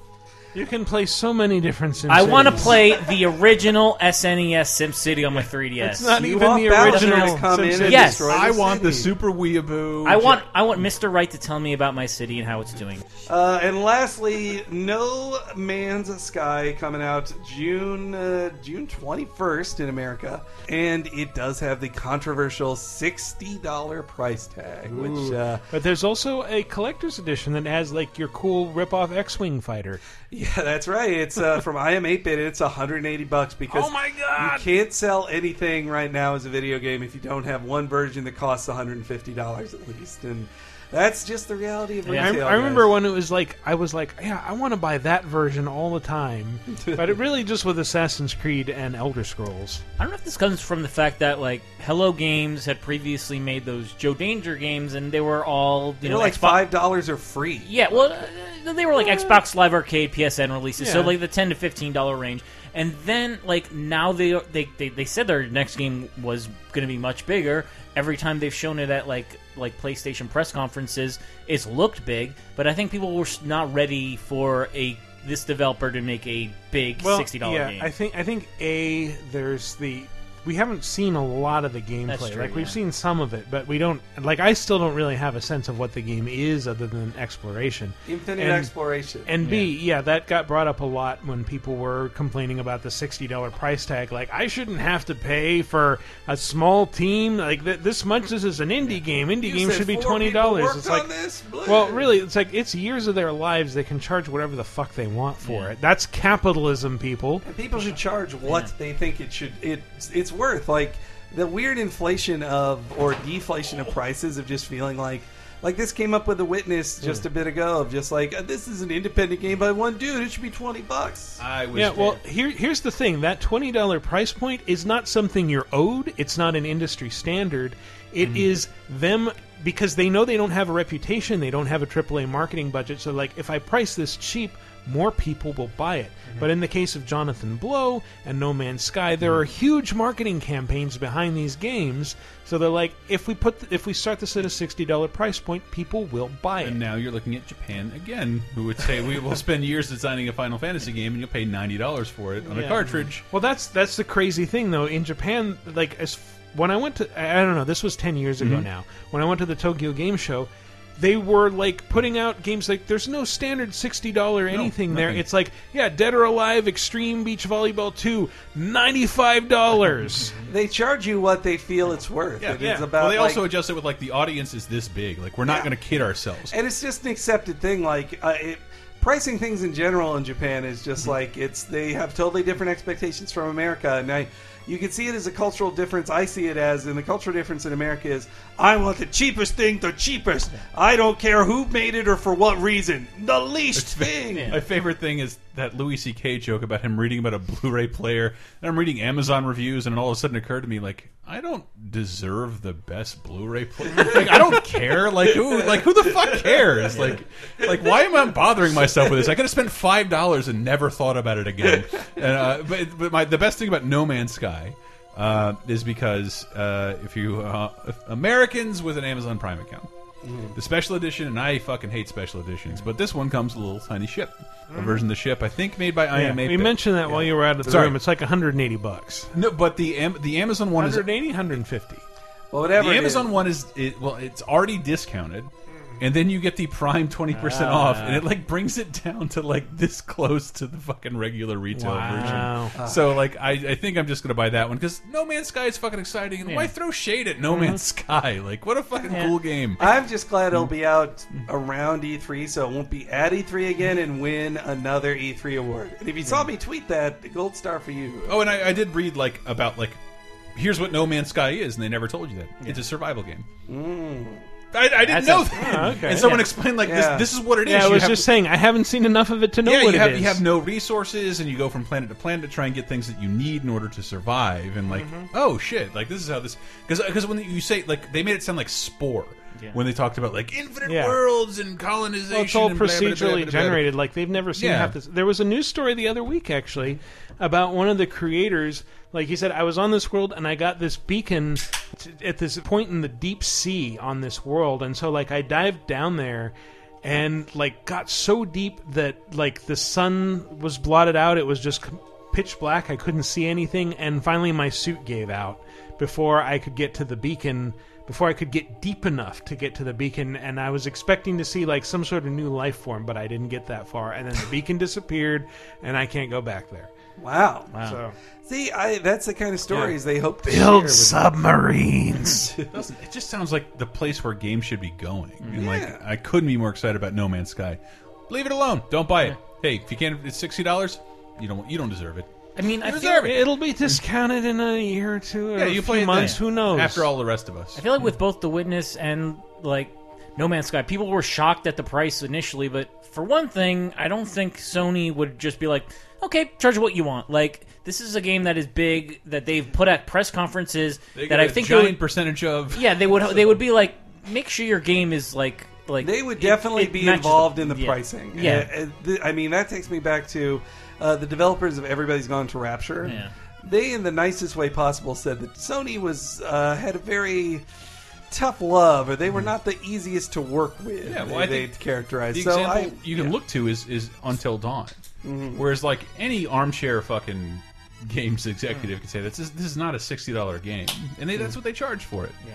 But if you knew what it was, Henry, and you were like, I don't care, I'll pay whatever the fuck this game wants because I really want to play this kind of game. And I had a lot of fun. When I played it, I'm like, this is great. I'll pay $60 for it again. Yeah. But also, like, I know people who have played, like, a lot of people who have played The Witness are just obsessed about it and have I've seen that put too. dozens of hours into it. So it's like, for those people, the $40 that game cost at launch is like worth it. And there was probably some people will see No Man's Sky at launch and think like, this is not worth $60. Like, this is small teams work and blah blah blah. Yeah. But other people will be like, this is the that's best game your of the right year, as a and consumer to I'm just decide. saying, It's not your right as a consumer to decide what you should pay for it. But it is your right to say, this is not worth $60 to me. I'm not going to buy it.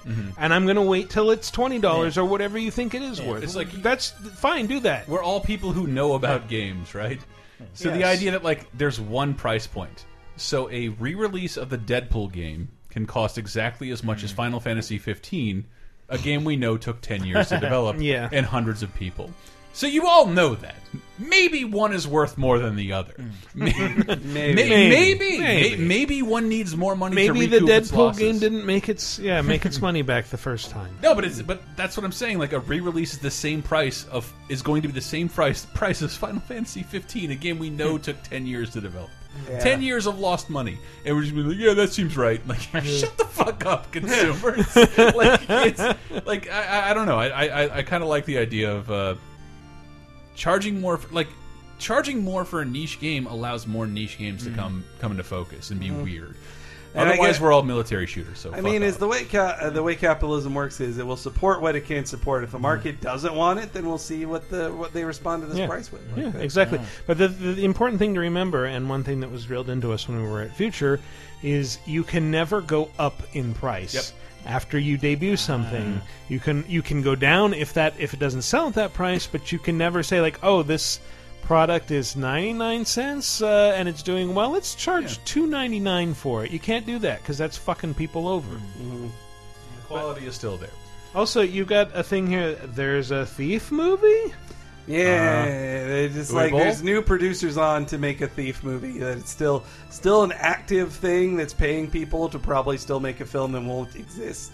And also, though, that the Assassin's Creed film is so far along, they've already announced plans for a sequel. So, yep. That's what you get when you hire the Fassbender. Yeah. He's bending it fast on the sets there. Also the name of his dick. Coming out in December 21st, I think. Is it really that close? It's really fast. Boy. No, it's not. It's been in development for like 4 It's years. been in development for a while, but it doesn't sound like they started filming until recently. I just don't think you've seen much of what they they wrapped filmed. filming recently. Oh, they did? Yeah. Well, I'm out of the loop then, baby. Well, you should look at ubiblog.com for all Assassin's Creed movie-related news. Okay, I will. That plug deserves an award. It really does. It was worked in so appropriately. Thank you. Let's move on to the community segment. It is segmenting the community, as always. Last week's question of the week was, what's a game that you loved at launch but never played the DLC for? First responder in the forums was Curious Quail, so they get read first. He said, "This is an easy one, Sleeping Dogs. I loved the shit out of that game. It's a great game, by the way, but never even touched the DLC. I've heard awesome things about it. I just love the experience and never got around to adding it. I've only played the Halloween DLC for that, and it's that was pretty okay." I love hearing the talk of Sleeping Dogs about how great it is. Like, no one gave a shit at the time. I liked we called it Sleepy I Dogs did. around the office when it came out. It's so underrated and You so are the good. person who likes that type of game. Yeah, and, that's like, true. But that is, I think that's one of the best examples of that type of game. Anyway, go ahead, Henry. JJB Sterling says, I spent hours and hours in ancient Italy 100%ing Assassin's Creed 2, but I never had any interest in either of its DLC add-ons. I don't even know if Battle of Forlì or Bonfire of the Vanities were any good. I never really heard anybody talk about them. I thought they were good. Those were cut memories, right? Yeah, it was. Not It cut was memories. I wouldn't say cut memories, but it was an interesting way to approach DLC. And it's like these are chapters in the main storyline that are kind of side stories. The conceit of the game is like, oh, these are DNA memories, and there are different sequences. And then there's a jump between a couple sequences, and these fill in that jump. Yeah, I didn't play those either, and I loved AC2. Like that's actually, I'd say Brotherhood is my favorite. Honestly, like its story's not as good as 2, but God, Roma, Roma. Yeah, it's like in terms of pure gameplay, I still like Brotherhood a lot. Fuck the story, like the game. In their first forum post ever, Mike's III injury. Am I saying that right? I have no idea what that's in reference to. It's in reference to an eye injury, but III injury. As much as I loved Red Dead Redemption, I never touched Undead Nightmare. Here's hoping for some Xbone backwards compatibility with that soon. The online multiplayer in the game wasn't really the best either, so I never noticed any DLC for that. Me too, I understand. And no backwards compatibility. I guarantee HD re-release coming soon. Oh wait, is that in reference to the Camp Deadly story? Did you injure your eye there? I injured like right underneath my eye. But that was my impression of your father. Okay. Who I envisioned as Bumblebee Man because he's from Mexico. No. My bad. He's a fancy Spanish man. Yes. Anything below European Oklahoma is Mexico. Spanish. Kelshaw said, I never played Minerva's Den for Bioshock 2. I got to the franchise super late. I actually played 2 before 1 and only finished 1 the day before Infinite came out. Wow. I still plan on going back to it. Maybe a PS4 remaster would finally give me that final push to jump back into Rapture. I bet if there is a PS4 re-release, they would not include Bioshock 2 because that's not from... It's not from Levine's Irrational... and yet, I think it's a very underrated entry if you take out the multiplayer. Oh, great. Two's great. No, it's fantastic. I love it. I made the mistake of interviewing Kendall Levine and asking him what he thought about that game. He's like, "It's all right. We didn't really work on it." I'm like, how are you able to really push him? That's How diplomatic. are you able to interview him with his head so far possessed? Whoa! Well, that's better than the horrible interview story I like to tell, where I was asking somebody about like the Coded Arms sequel on PSP, and they're like, "Oh no, that's being developed by an American team. This is the guy who's doing the PS3 game that never came out, so who cares?" Yeah. Rod the Master says, I enjoyed Dante's Inferno so much that I replayed it over and over again, including the extremely tedious challenge mode, until I unlocked 100% achievements. But when the DLC was released, I was both utterly burned out on the game and resentful that the DLC added more achievements, thus taking away my 100%.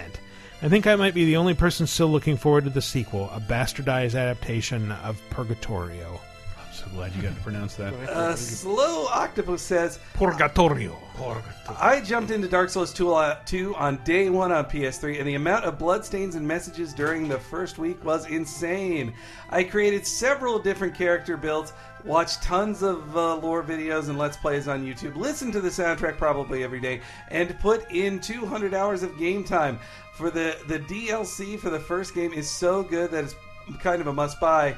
So when 3 Dark Souls 2 DLC packs were announced, I was very excited.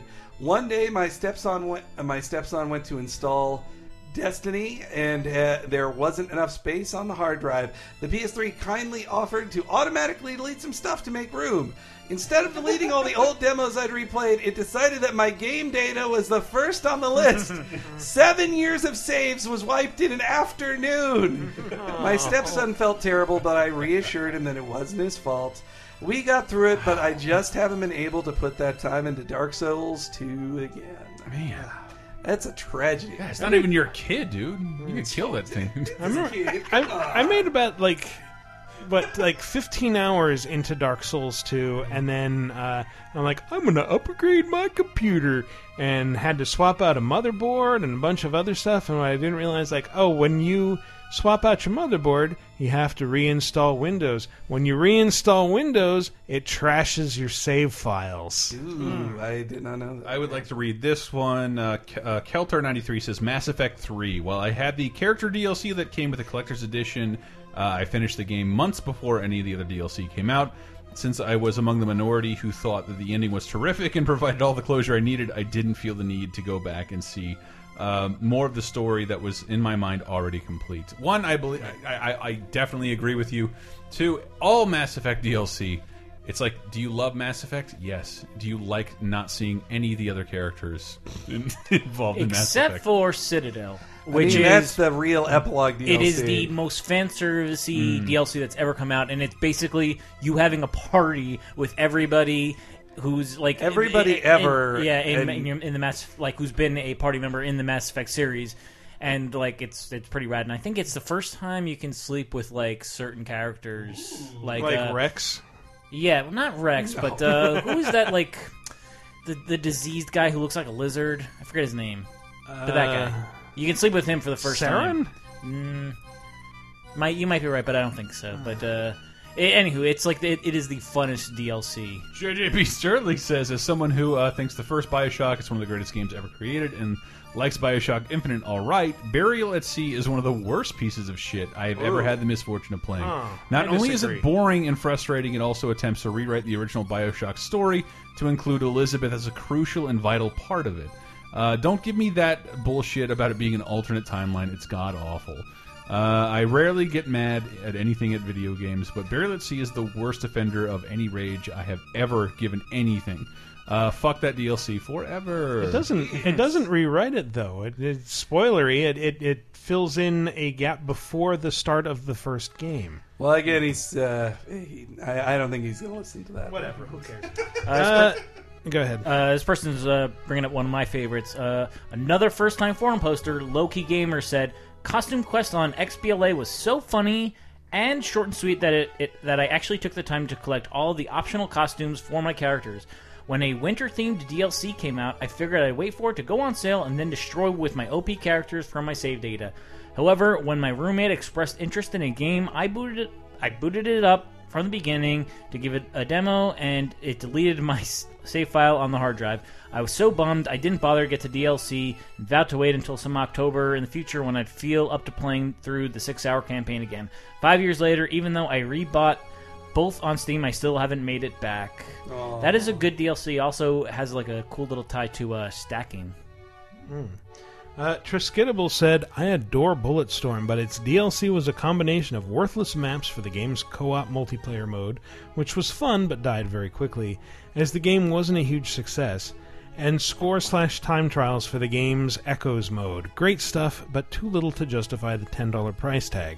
Runner-up is Mass Effect 3. Finished the story, never touched Leviathan, Omega, or Citadel. Play Citadel, again. And Bulletstorm, bring it back. I hope Epic has the rights to it. Rad Mardigan said, for me it would be Gravity Rush. That was the first Vita game I ever played and was immediately hooked. I did everything you possibly could in the game, in the base game, and ended up with a platinum trophy for my efforts. Never did get around to playing the DLC packs, unfortunately. Honorable mention to Skyrim. Even though I bought all the DLC with the intention of eventually playing them, that just never happened and probably won't. I bet a lot of companies make money off that. Can I just say, I played all of the DLC and got all of the trophies because the cool thing about the Vita version is that when you unlock the trophies, it unlocks little images, little icons next to them, and when you stack up all the icons, it's like the main character Cat in different outfits. Ah, that's cute. Yeah. I like that. Grimes said, "Ooh, I just bought this re-release on PS4. No question about it, Dishonored. Loved the shit out of it when it came out, even to the extent of beating it only using Blink. But I never bought any piece of DLC for it, despite hearing amazing things about how the Knife of Dunwall pack. But now that the definitive edition has been out for a while, I might pick it up on the Exponer. I mean, it's something like $20. What do you guys think? It is not $20. No GameStop in my area carries the physical version, and it is $40 on. It is $20 if you own the digital version on a previous generation console.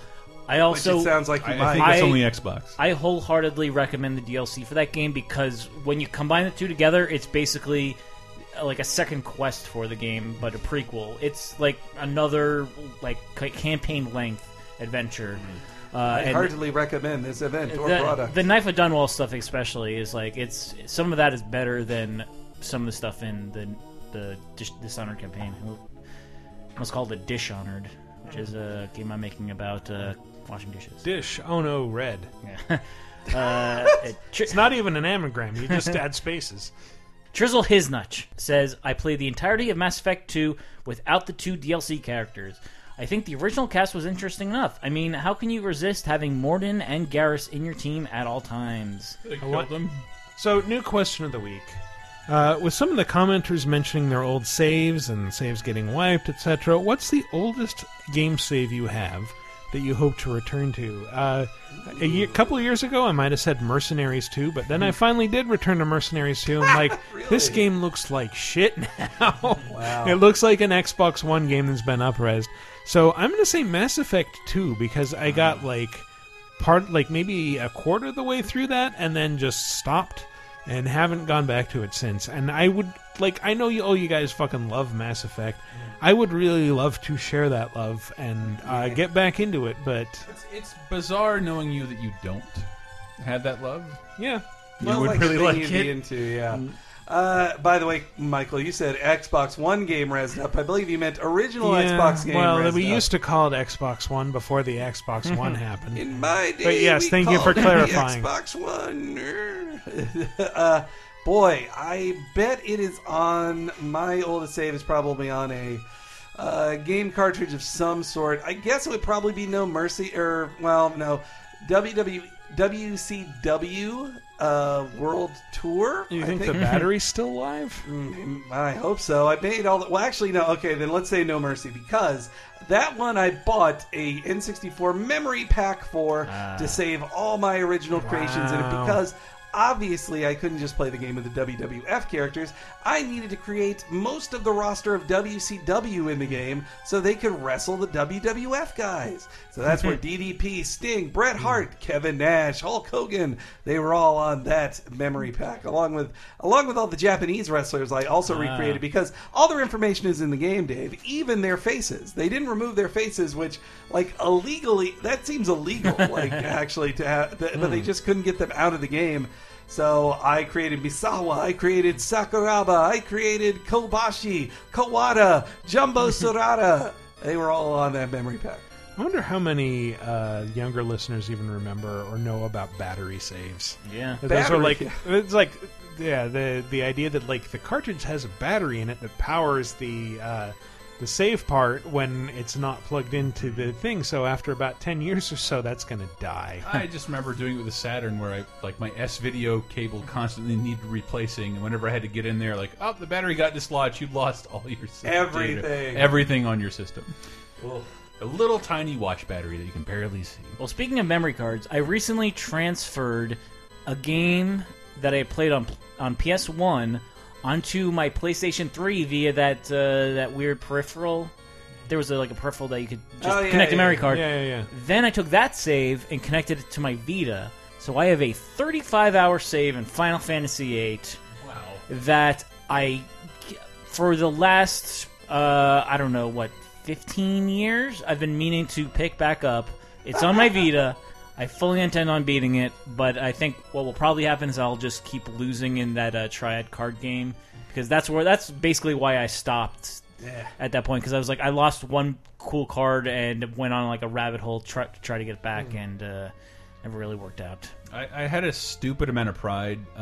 Mario 64 had 4 save slots, right? Yeah. Am I incorrect on that? Are you want to call my bullshit? Yeah, I think it was 4. 120 stars on all of those, and it was just a reminder, I want to play Mario.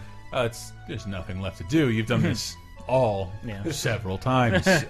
Nothing left to do. You met Yoshi on the roof. What more do you want? Now go finish Donkey Kong 64. I don't wanna. I really don't. Really don't. All right, so what's the oldest game that you have saves for that you want to return to? Let us know by going to lasertimepodcast.com/forums. First person to start the thread, reposting the question, and answering it gets read first on next week's show. Or you can answer in the comments on VidjagameApocalypse.com under episode 154. Well, that's been our show. We'll go out with a quick round of plugs. Guys, do your stuff. Booyah! Laser time this week, everybody. Hey, it's pre-shame songs, your edition. Like, it's up to you if the show fails or not. Shame songs. Exactly. Yeah. Classic. Everybody loves shame songs. And there's also 30-2010, where we talk about the events from 30 years ago, 20 years ago, and 10 years ago. Just last week, we were talking about Pretty in Pink, and there's such subjects as Fargo coming up. Jackie Chan. I just want to talk more about Jackie Chan. Yeah, you guys read my top 7. Nobody talks about Jackie Chan. Just like, do you understand he's our Chaplin? And no one talks about him like that. He's like Chaplin, but he hits people. Yeah. And there's also Talking and Simpsons. Talking Simpsons, the chronological exploration of every episode of The Simpsons from the beginning. We are reaching the end of season 2. We just posted 3 Men in a Comic Book, where I go off big time on all the comic book references in it. There's also Cape Crisis, the comic book podcast, where we spotlight a specific hero each week. Look to learn a lot about the Punisher this week. And we've been putting those on YouTube in addition to our Division stream, which you can see with me and a dumb character that wore out my voice and made me tired. There's so many great videos on YouTube. There are. We just went through the. I love going through the endings of old PS1 games, and we've recently done that with Street Fighter EX, and more recently Twisted Metal 3, which are hilarious. They were really hilarious. Calypso is the worst Rod Serling the '90s could have given us. I host Cheap Popcast, the pro wrestling podcast. I also did a recent top 7 about Hulk Hogan's 7 weirdest moments that are even crazier than his racist screed on a fuck tape, as Chris has called it. And also, hey, you edit Bonus Time, Yes. which is an extra podcast you can listen to if you're a Patreon subscriber at patreon.com/lasertime. Yeah. That's right. You got a Fago commentary, a wrestling commentary this week with Macho Man and Ultimate Warrior. Before that, we had an X-Men commentary. You got stickers and posters coming your way. Patreon.com/lasertime, people. 13 episodes of Talking Simpsons, including a new exclusive one coming your way soon. If you want to hear Chris and Brett just like bitch on Comcast for 30 minutes, this week's Bonus Time, I enjoyed it. I enjoyed hearing that, and I also tell tale about slipping and bird shit in Reno, exclusive to Patreon. I'm not going to talk about it anywhere else. That's where it happened. Also, I really like the. I just was reminded that the Final Fantasy VIII Triad card game song is really great, so I plug that too. It's a great song. Listen to it. You can listen to the new album from my band, Slipping on Bird Shit in Reno. It's called Racist Screed on a Fuck Tape. We hope you'll really like it. Really, really 2016 focused. Yes. Up to the minute, you might say. A lot of Jeb Bush references in there I wish weren't. Jeb is a mess.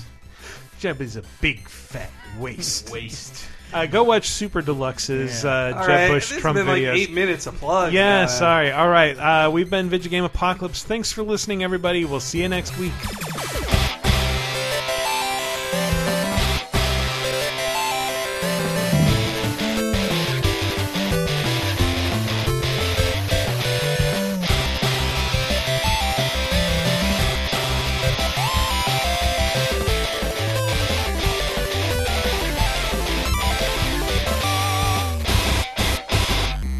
The mother only would be hearing this on the speaker, so she wouldn't know the exact context. But it would sound really porny. Yeah. Just everybody take back their screaming laughter. in It Japanese. could be like, Dave's found a hole. I'm playing Soul Calibur, and it's a big fight. I'm sorry. Just saying. Yeah, but it consists of a lot of moaning and I can't tell, Dave, if you are your biggest troll or just think like the biggest troll. I want to have like a CBS show where I try to cover for people masturbating. Where you sit in a corner huddled by yourself. What will the people say?